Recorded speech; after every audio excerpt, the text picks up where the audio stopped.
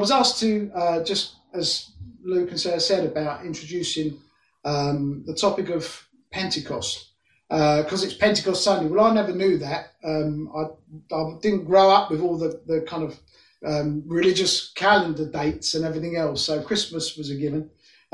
Easter was kind of there, but it's a bit of a cheeky monkey that just keeps moving around. So I never quite know when stuff is, and I certainly didn't know about when. I know about Pentecost, the event and stuff, but I didn't quite know where it was. And in Google calendars, it's called Whit Sunday, which is even more confusing. So I had to do a little bit of work, which hopefully will serve as a bit of an introduction to where I want to come to in Acts chapter 2 and the first few verses there. So, Pentecost, well, I didn't know what it meant. Pentecost, it just means 50th. It's the 50th of the celebrations in the Jewish calendar. A lot of celebrations, Pentagon and all that sort of thing. It isn't, therefore, firstly, a New Testament celebration. Though we would think Pentecost and we think outpouring of the Spirit. We think New Testament. Actually, its roots are in the Old Testament.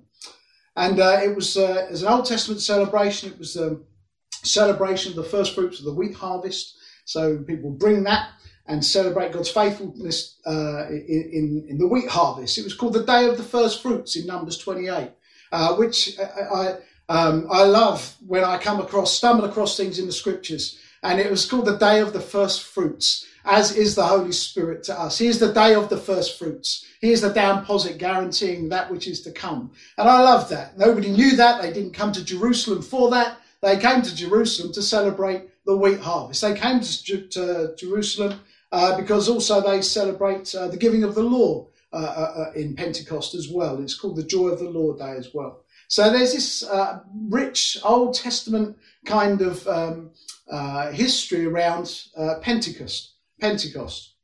So as we settle down to Acts chapter 2, it's good to know that we're not just starting with a new thing. It is the beginnings of something, but it's also the culmination of a great deal. And so it's important that we understand it in that way. Acts is not the book that we should turn to because the church is getting a bit stuffy and we need to spruce it up a bit. Acts is the second of Luke's books, and he writes to Theophilus, and in the first of his books, in his gospel, he gives an account of who Jesus is and what he's like and what he's doing and what it means to have the kingdom of God among you. And this meticulous doctor, he brings all that together in his first book to Theophilus. And then, as he's journeying with the disciples, he does the same with the book of Acts. And so the book of Acts, in and of itself, is not a first port of call. It's a continuation of something. It's a continuation of the ministry of Jesus in Luke's gospel, and the continuation of the ministry of Jesus after he's ascended to be with the Father. And I don't particularly like the title of the Acts of the Apostles. It's not part of the canon of Scripture, so I can choose to not like it. Because I think actually it's much more appropriate to understand the book of Acts as the continuation of the Jesus ministry.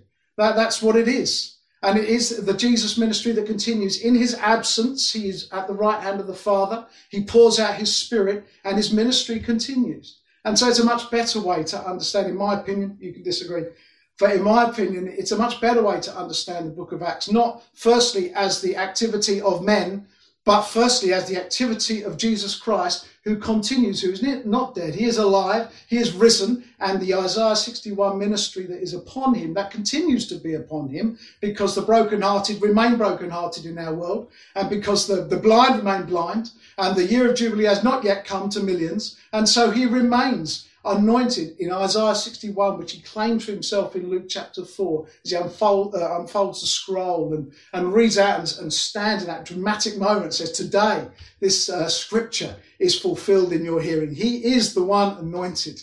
And so the book of Acts is much better understood as the continuation of his ministry. And Acts is like a kind of hinge in the Bible. It's the moment where Old Testament a covenant is fulfilled. It's fulfilled in Jesus Christ. It's fulfilled in him. And as we read about him in these opening verses in Acts chapter 1, the book is like a kind of hinge that is the doorway into the new covenant. And particularly within Acts Pentecost, this moment of outpouring This is the hinge moment. This is the point where old covenant is completely fulfilled and the new covenant is completely released upon a people that God has chosen and called. And so as we come into Acts, it's good to come into it with a little bit of that understanding.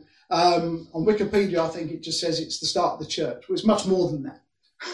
It's much, much more than that. And it's really important that we understand it in that way. Jesus, the promise keeper, he never says anything he don't mean, and he never ever says anything he won't do. And he has promised to be with the disciples. He promised he would never leave them, and he wouldn't leave them as orphans. They've left family and they've left livelihoods for him, and he promised, I will not leave you. But they have experienced that. They watched him walk, and they watched him carry, and they watched him hang, and they watched him die. And then as a result of that, they are broken as a result. There's not a lot of hope in them at that point. They've literally fellowship with God, literally fellowship with him.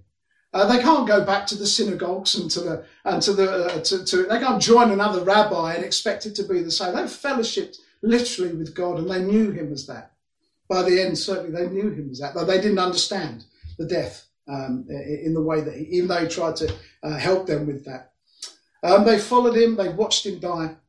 And so in Luke chapter 24, verse 36 to 38, it says, while they were, after Jesus has died and he's begun to appear to the disciples as the resurrected Jesus, and while they were still talking about his appearance on the road to Emmaus, Jesus himself stood among them and said to them, peace be with you. They were startled and they were frightened, thinking they saw a ghost. And he said to them, why are you troubled?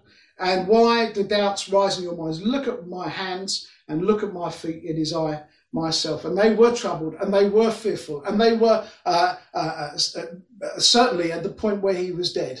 That was game over for them.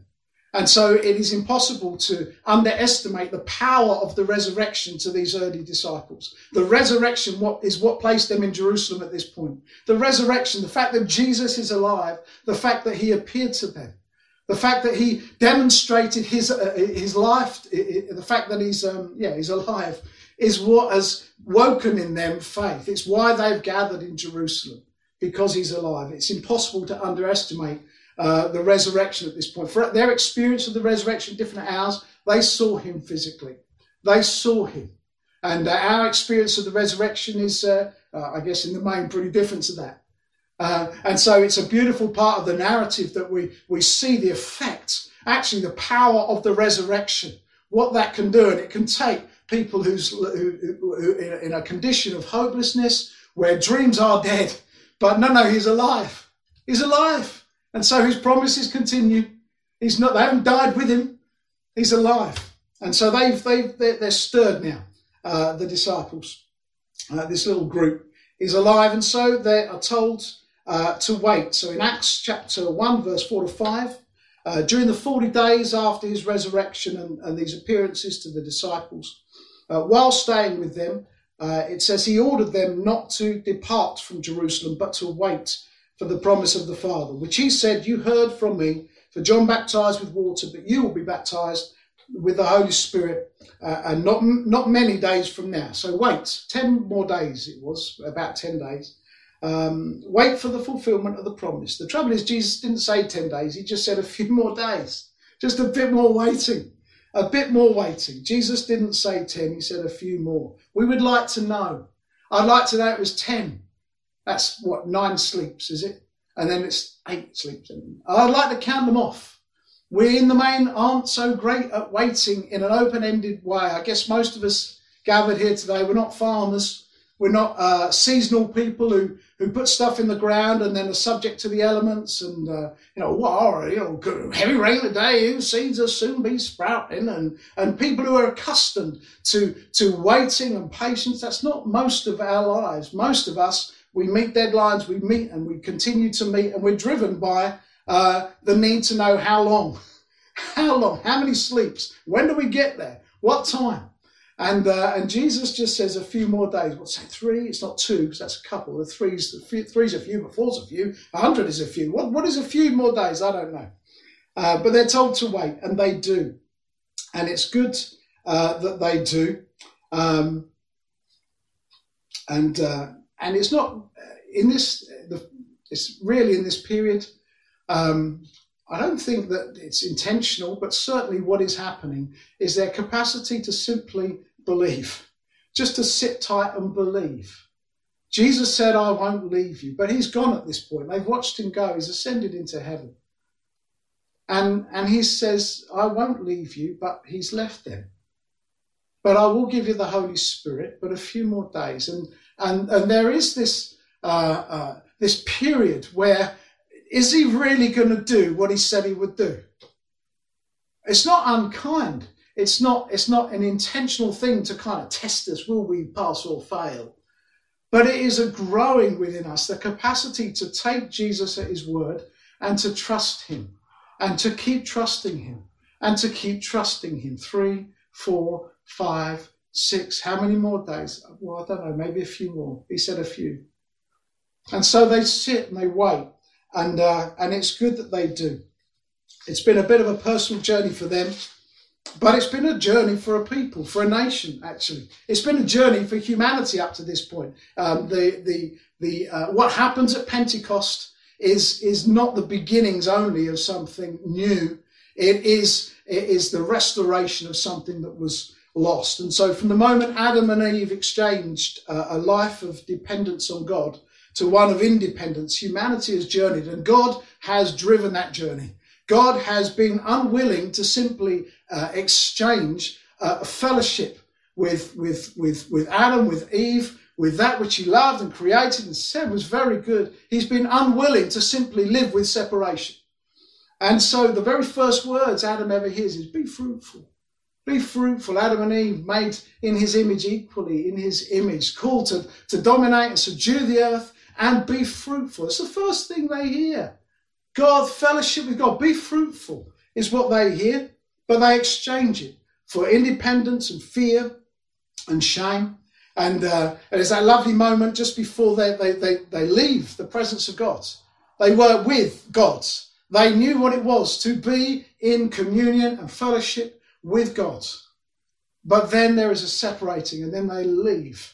And before they go, naked as they are, there's this beautiful little part of the story where God takes animal skins and makes for them clothes and covering them. And an Old Testament mind would understand, actually, and it's true in the story of the prodigal son, that it's a bit weird in the prodigal son, when he comes back and he's stinking from pigs and a long journey and he's given new robes. You think, well, have a bath first. That would make more sense. But it isn't about looking nice. The robes signify inheritance. They signify that you belong and that there is inheritance that you are going to come into. And so God makes for them clothes at the beginning, despite all that's happened. But they go, and there is a separation that happens in terms of fellowship between man and God. But God pursues, and God will not have it. And so God says to Satan, "The woman that you have tempted, from her womb, her offspring will bruise and crush your head." From the very beginning, God makes his plan and his intentions very plain. That this fellowship that has been separated will one day be fully restored. It will be restored. I will not have it. I will not live with it as it is. They will be drawn back into fellowship, Father, Son, Holy Spirit, and humanity drawn together in communion once more. And he makes it very plain at the beginning of Genesis, in Genesis 3:15.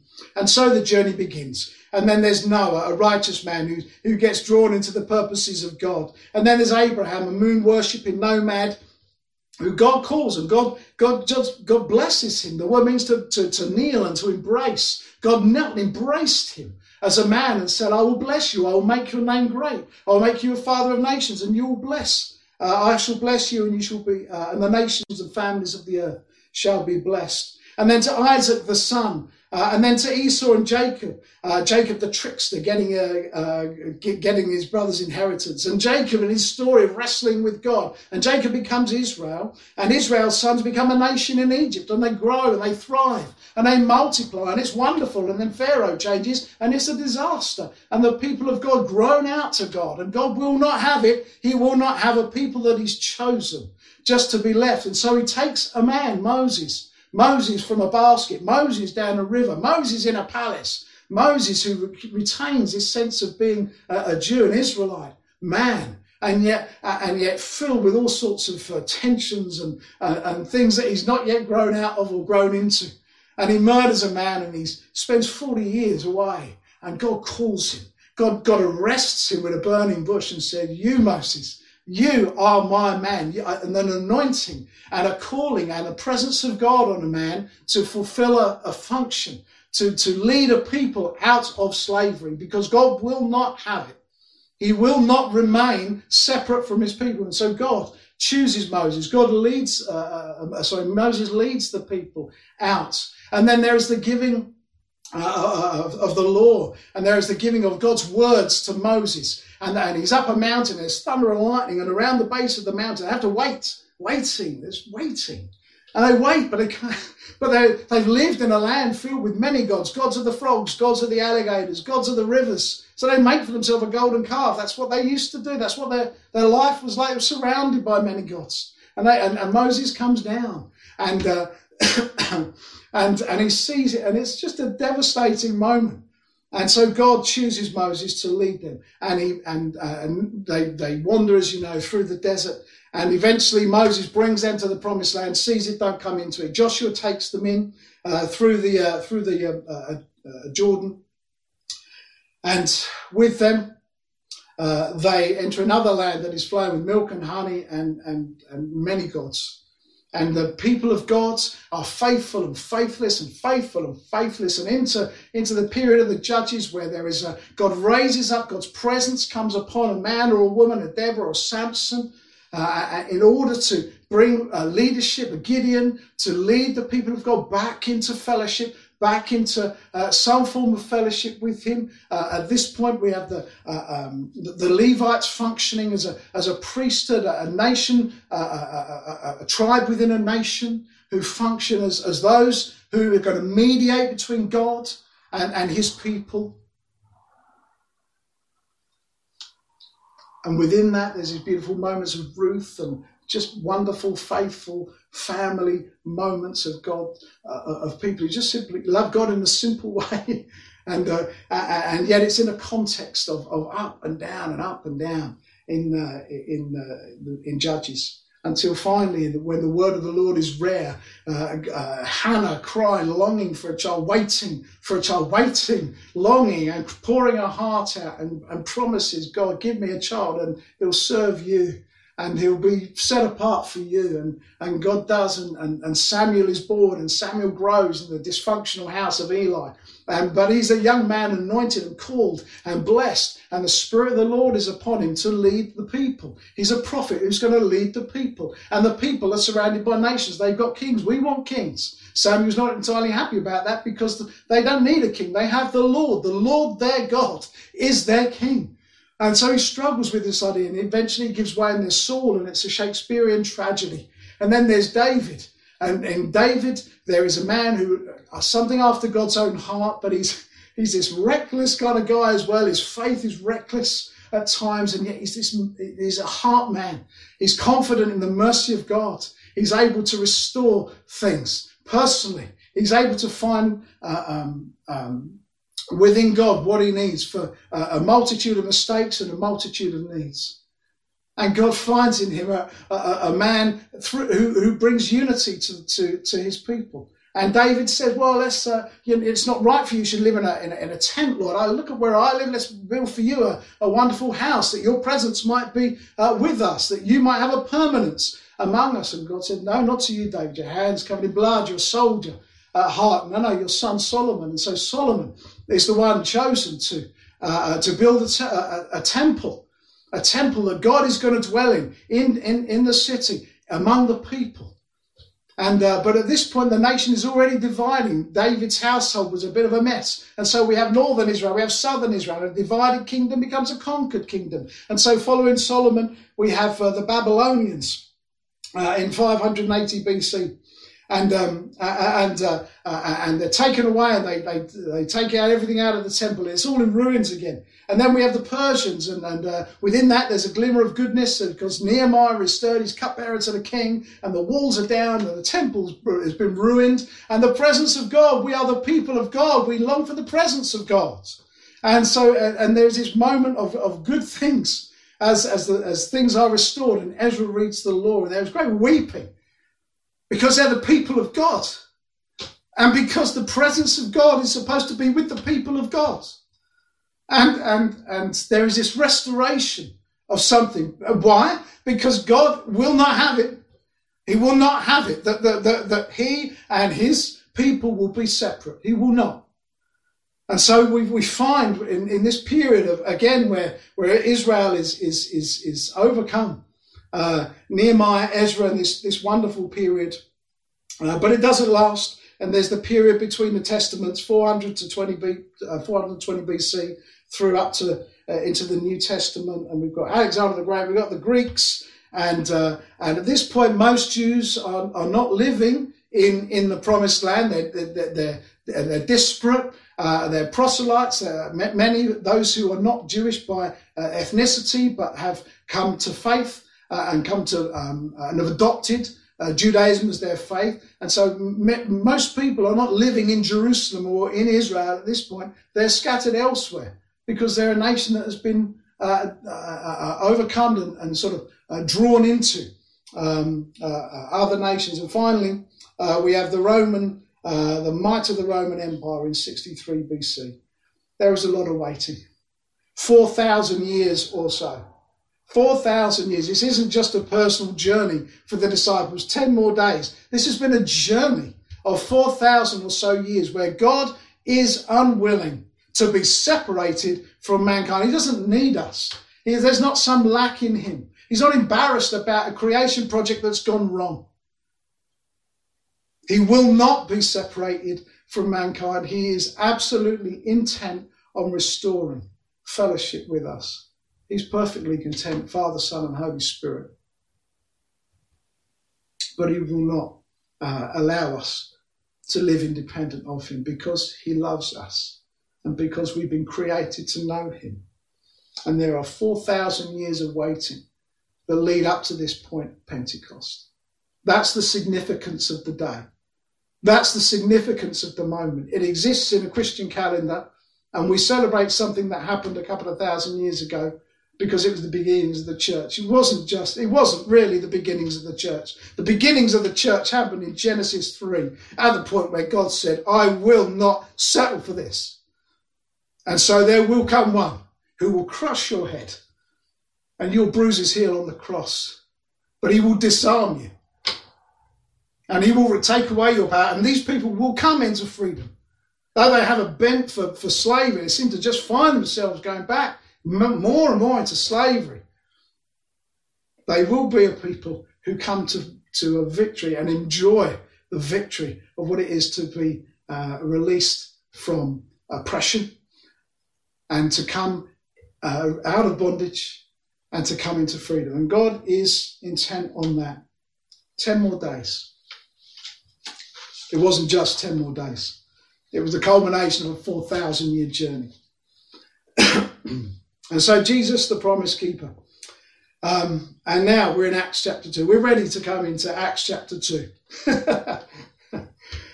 And so verse 1, when the day of Pentecost arrived, they were all together in one place, it says in verse 1. Who are the they? Well, it's likely to include the 11 of the apostles and less Judas, of course, Matthias, who was chosen to replace him. The women that travelled with Judas that were so vital and integral to his ministry. Mary, of course, and Jesus' brothers and dozens of others. That's the kind of number. That's the sort of the group size and the makeup of the group. That's the they in verse 1. And it says they were all together. And the phrase all together it's the same Greek word that's used in Acts chapter 1, verse 14. And there you read, those who were returning to Jerusalem were with one accord And that phrase, they were with one accord, it's the same word that's used here in verse 1, where it says they were together. They were together physically. And it was important for this, actually, that they were, because Jesus had told them to wait. The surroundings are unimportant. Unless Jesus says, you need to wait here. And then it's important that you wait. It's important.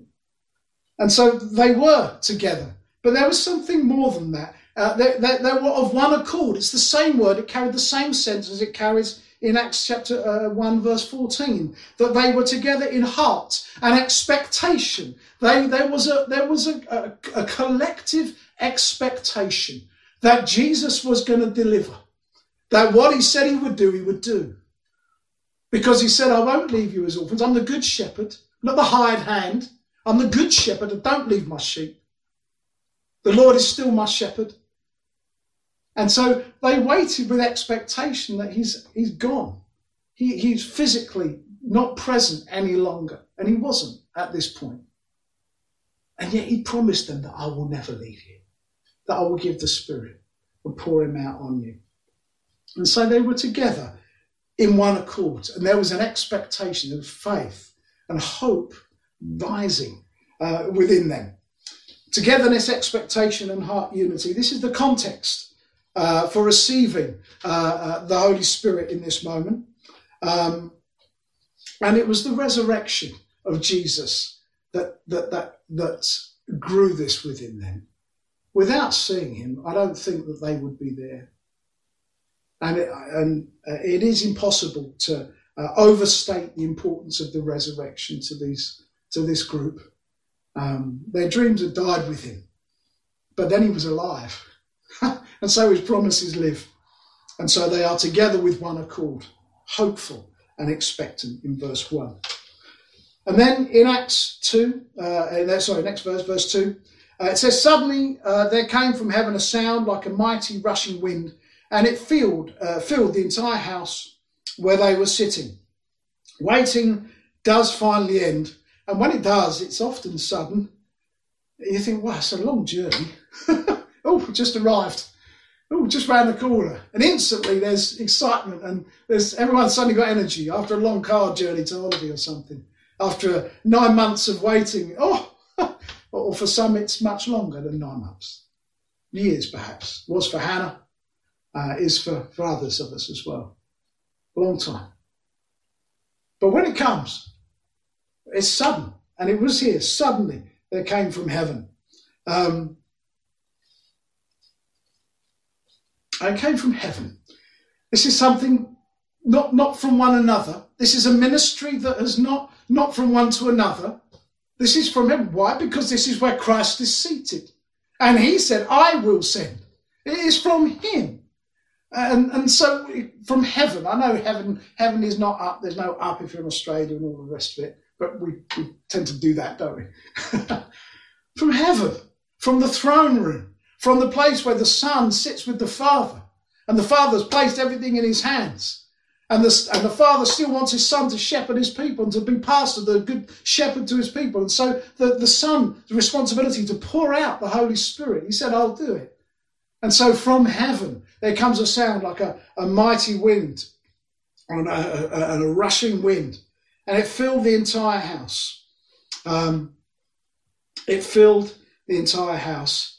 And a new temple is being established at this point. Something new is happening here.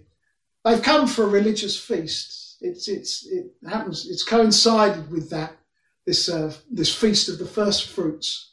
Yeah. But this is different. This isn't a room. This isn't part of a religious celebration in its core. At its core, it's people just being obedient and waiting and hoping and waiting. And from heaven, inside, women and men with new hearts. They know him. They believe in him. They believe in his death, and they believe in his death because of the resurrection. They've placed their hope and trust in him, and now they're being obedient to a man who died because they saw him alive, and they're waiting, and they're expectant, and they're hopeful, and they're together. But this is a new temple that God is establishing. This is nothing like what Solomon built. This isn't a temple built by the hands of men. Even despite the fact that God gives all the intricate detail in Leviticus and the Old Testament, you read all of that, all the precise nature of how things are to be constructed and put together, God's hand, God's care of detail all over it. But this temple, no man has created. Not really. Not really. Takes a man and a woman. But we are knitted together. We are knitted together in our mother's womb by him. By him. And there is a New Testament, a new temple that God is creating here in verse 2. It's helpful just to look and compare with Solomon's temple. So in 2 Chronicles chapter 7, Solomon has finished building. And in verses 1 to 2, it says, when Solomon finished praying, so dedicating the temple, fire came down from heaven and consumed the burnt offering and the sacrifices. And the glory of the Lord filled the temple. The priests could not enter the temple of the Lord. They couldn't come in because the glory of the Lord filled it. The glory's there, but you can't come in. You can't enter. This was and it was wonderful then. This was presence then among the people. This is not what's happening now. The glory of the Lord filled this temple like a rushing mighty wind from heaven, and I don't know how it came in. It just filled the room, and they stayed sitting there. They stayed in his presence.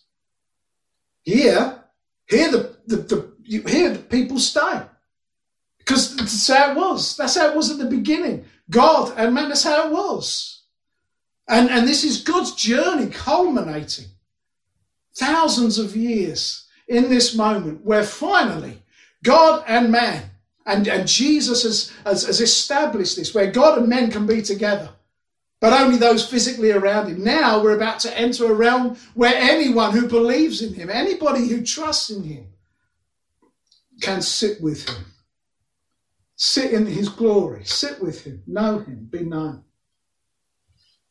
It's a temple, but it's nothing like what's come before. Solomon experienced the presence of God restored to the people, but the priests couldn't enter and the people couldn't enter therefore. This group of Jesus followers, they're surrounded by glory and presence, and they sit there. And fellowship is established. Almost. God's not even finished yet. He's in the same room. He's in the same room. Jesus said, wait, he's coming. He's coming, and God's presence is with them. God is among them. Because that's how God made it at the beginning. And that's how God intends it to be at the end. Emmanuel, God with us. God with us. And God is with them.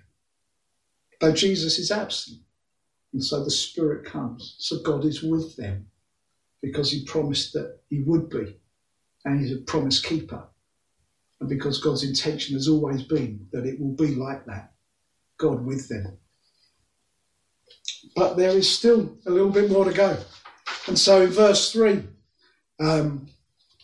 it says, divided tongues as of fire appeared to them and rested on each one of them. Fire came from heaven in Solomon's temple, consumed the offering. The offerings were what the people brought. They set it apart for God. It was holy in that sense. That's what the word holy means. It means separated or set apart. And fire consumed the offerings, and the glory of the Lord filled the temple. Tongues of fire, as of fire. In the kids, I love the kids' Bibles. It just turns people into kind of candles, and it looks cool. It doesn't really matter whether it's real or not, as of fire. It doesn't matter. What is important is what is being communicated through that. John the Baptist refers to Jesus as one who will baptize you with the Holy Spirit and with fire in Matthew 3. So the nature of this fire image, in terms of is it real fire or not, who cares? But what is absolutely communicated there is holiness, is separateness. That's what it was in Solomon's temple. Fire came down and consumed that which was set apart. Fire is coming down and consuming, but not really.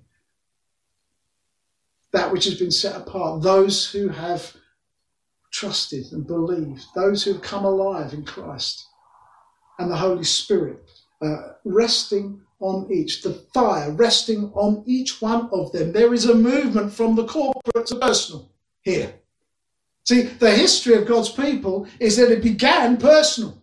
It began with Adam, with Eve, and with God. It began personal. And then it becomes corporate, not in a business sense, but in a tribal sense. And so God's communion with man is through a people, through the Levites, through Aaron, through his descendants. And God's able to, a holy God and a separate people, a sinful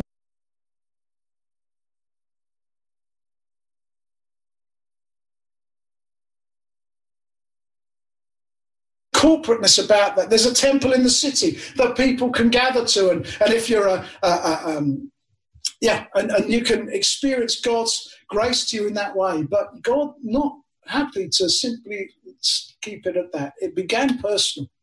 It began, I've made you, and I want to know you. And it must become that again. And so it says to each one of them, the word rested is an important word. Rested on each one, on Mary, on Matthias, just moments before, just chosen to replace Judas, on Bartholomew, just resting, God's presence resting on each one of them, on each of them, not on them as a group, not just presence in the room, but on each individual. Because this is the nature of it. This is the nature of God's salvation. We are not saved corporately. God can save many people in a moment, but he saves each one of us. He saves each one of us personally. And he fills each one of us personally. And he loves each one of us personally. And he calls us to be a people, for sure. But I'm not defined by the fact that I belong to a people. I belong to him personally. He is my saviour. He is my Redeemer. He knows me by name.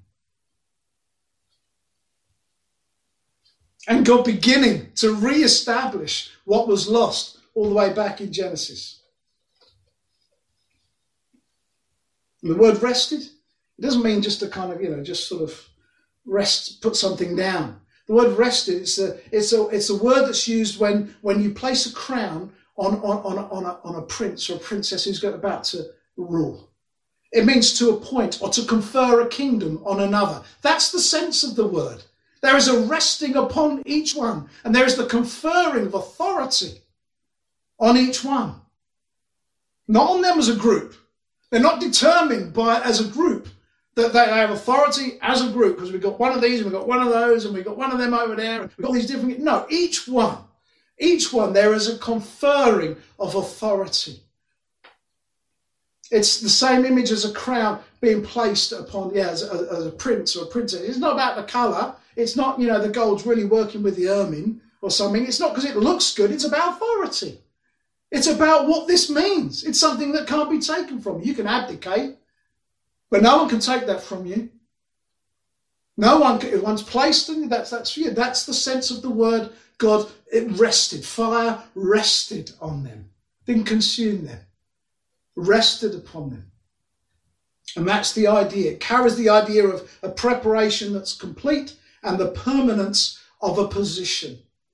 That is what is being communicated through the word rested. It's not just it was just put there. God is establishing a fresh covenant here. God is fulfilling thousands of years of faithfulness in this moment. God is breaking out upon people here, personally. Not just corporately. God is bringing an end to a Levitical need any longer. We have one high priest. We don't need any other priests. We have one. And he's enough. He's sufficient. God bringing an end to that tribal mentality in that way and restoring us to a place of personal salvation where I can live personally dependent. I live in community. It's the beginnings of the church, so let's not miss that. But please, let's not just see corporate. Back in the day, 20, 30 years ago, I remember people being, I remember hearing for the first time, in English we have you. You means you means you. It's plural or it's singular. In Poland, very helpfully, we have t and v, and we distinguish between one, you, or many people in a group of you. And I remember just the emphasis upon the corporateness of you and the plurality of you. But let's please not forget that actually God is about, I know them by name. I know them by name. They know my voice, because it was always like that.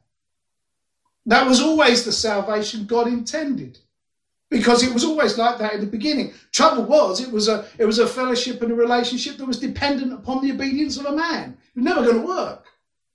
And so our second Adam, our great high priest, our wonderful Redeemer, his life, his perfect life, wow, satisfies the whole thing. And we love the church, and we love community. But within this season where we are disparate now, and in our front rooms and looking at phones and egg cartons, surely God would want to restore to us the great sense of you belong to me. Your identity is as a son or a daughter. Firstly. And we have a wonderful fellowship together as a community. But that's not where I begin. Because Christ has saved me. And he saved you. That you might know him. And that he might know you. And fellowship with you. Because that's what he did at the beginning. He didn't just make 1,000 people and start fellowshipping. Could have done that, I guess. I guess he could have done it. But he never did. And so he rested on each one.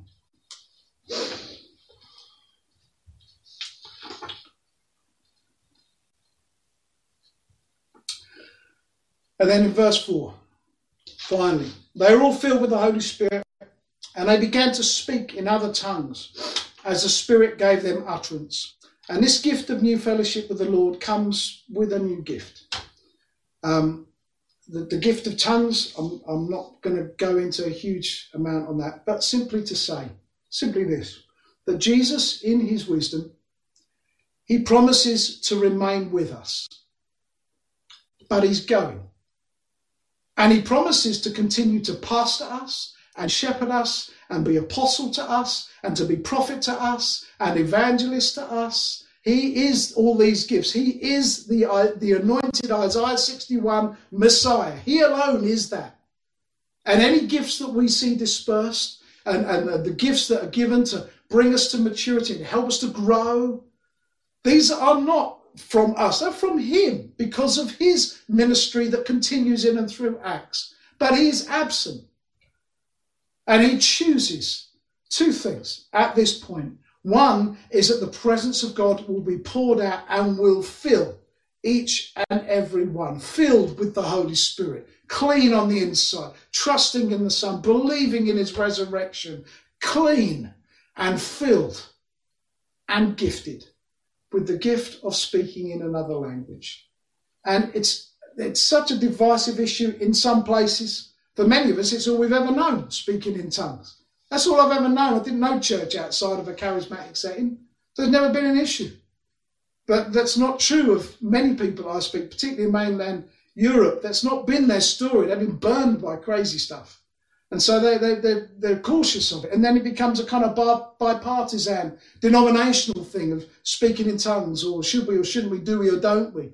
If we could just come back to the simple truth that Jesus says, I will be with you, I will not leave you, and he fills them and he gifts them. And I know that there is a uniqueness about this gift being used in this moment, and we'll just finish with that in a second. But it is the gift of speaking in other languages. Any relationship that we have that is of any great value includes shed loads more than just our words. There are the nuances, there are the things of the heart that we are able to express through our silence sometimes. Things that we can't bring to words, things that we can't articulate. And those very, very close to us know that. We know. Because there's a communication other than simply our first language. And the whole purpose is fellowship. The whole point of God being with us is firstly fellowship. He doesn't call us, he doesn't need workers.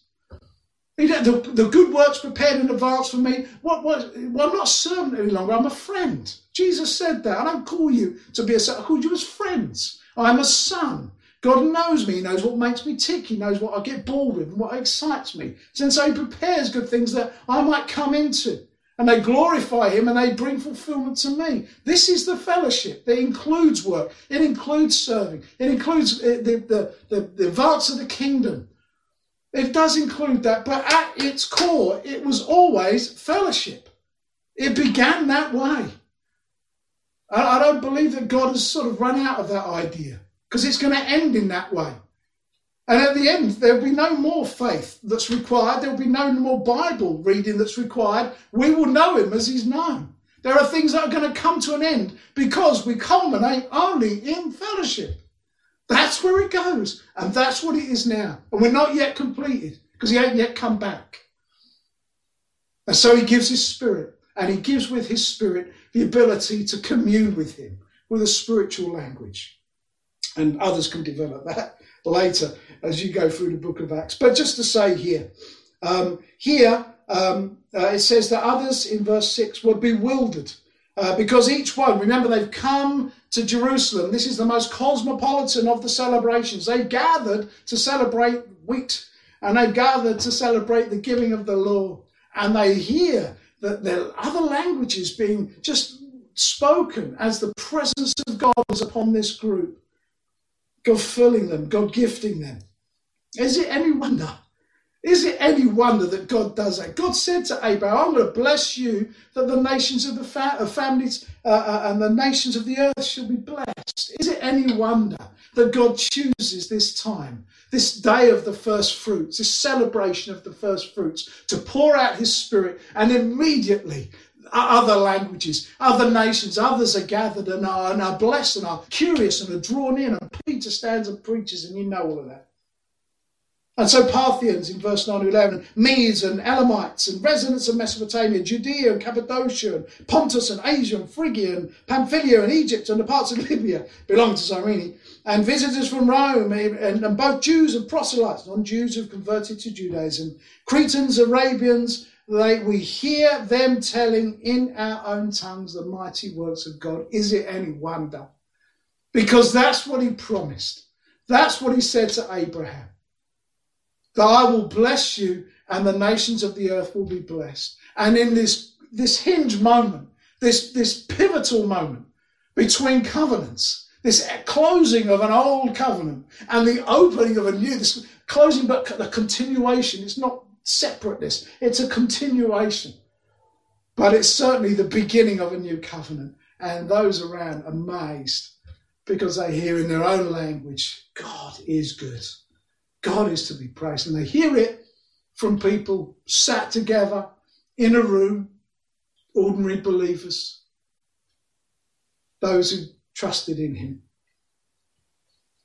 Jesus fulfilling his promise, I will not leave you and I will not forsake you. And he don't. And so he's here. And more than that, he fulfills the thousands of years of journeying that God has done. Actually.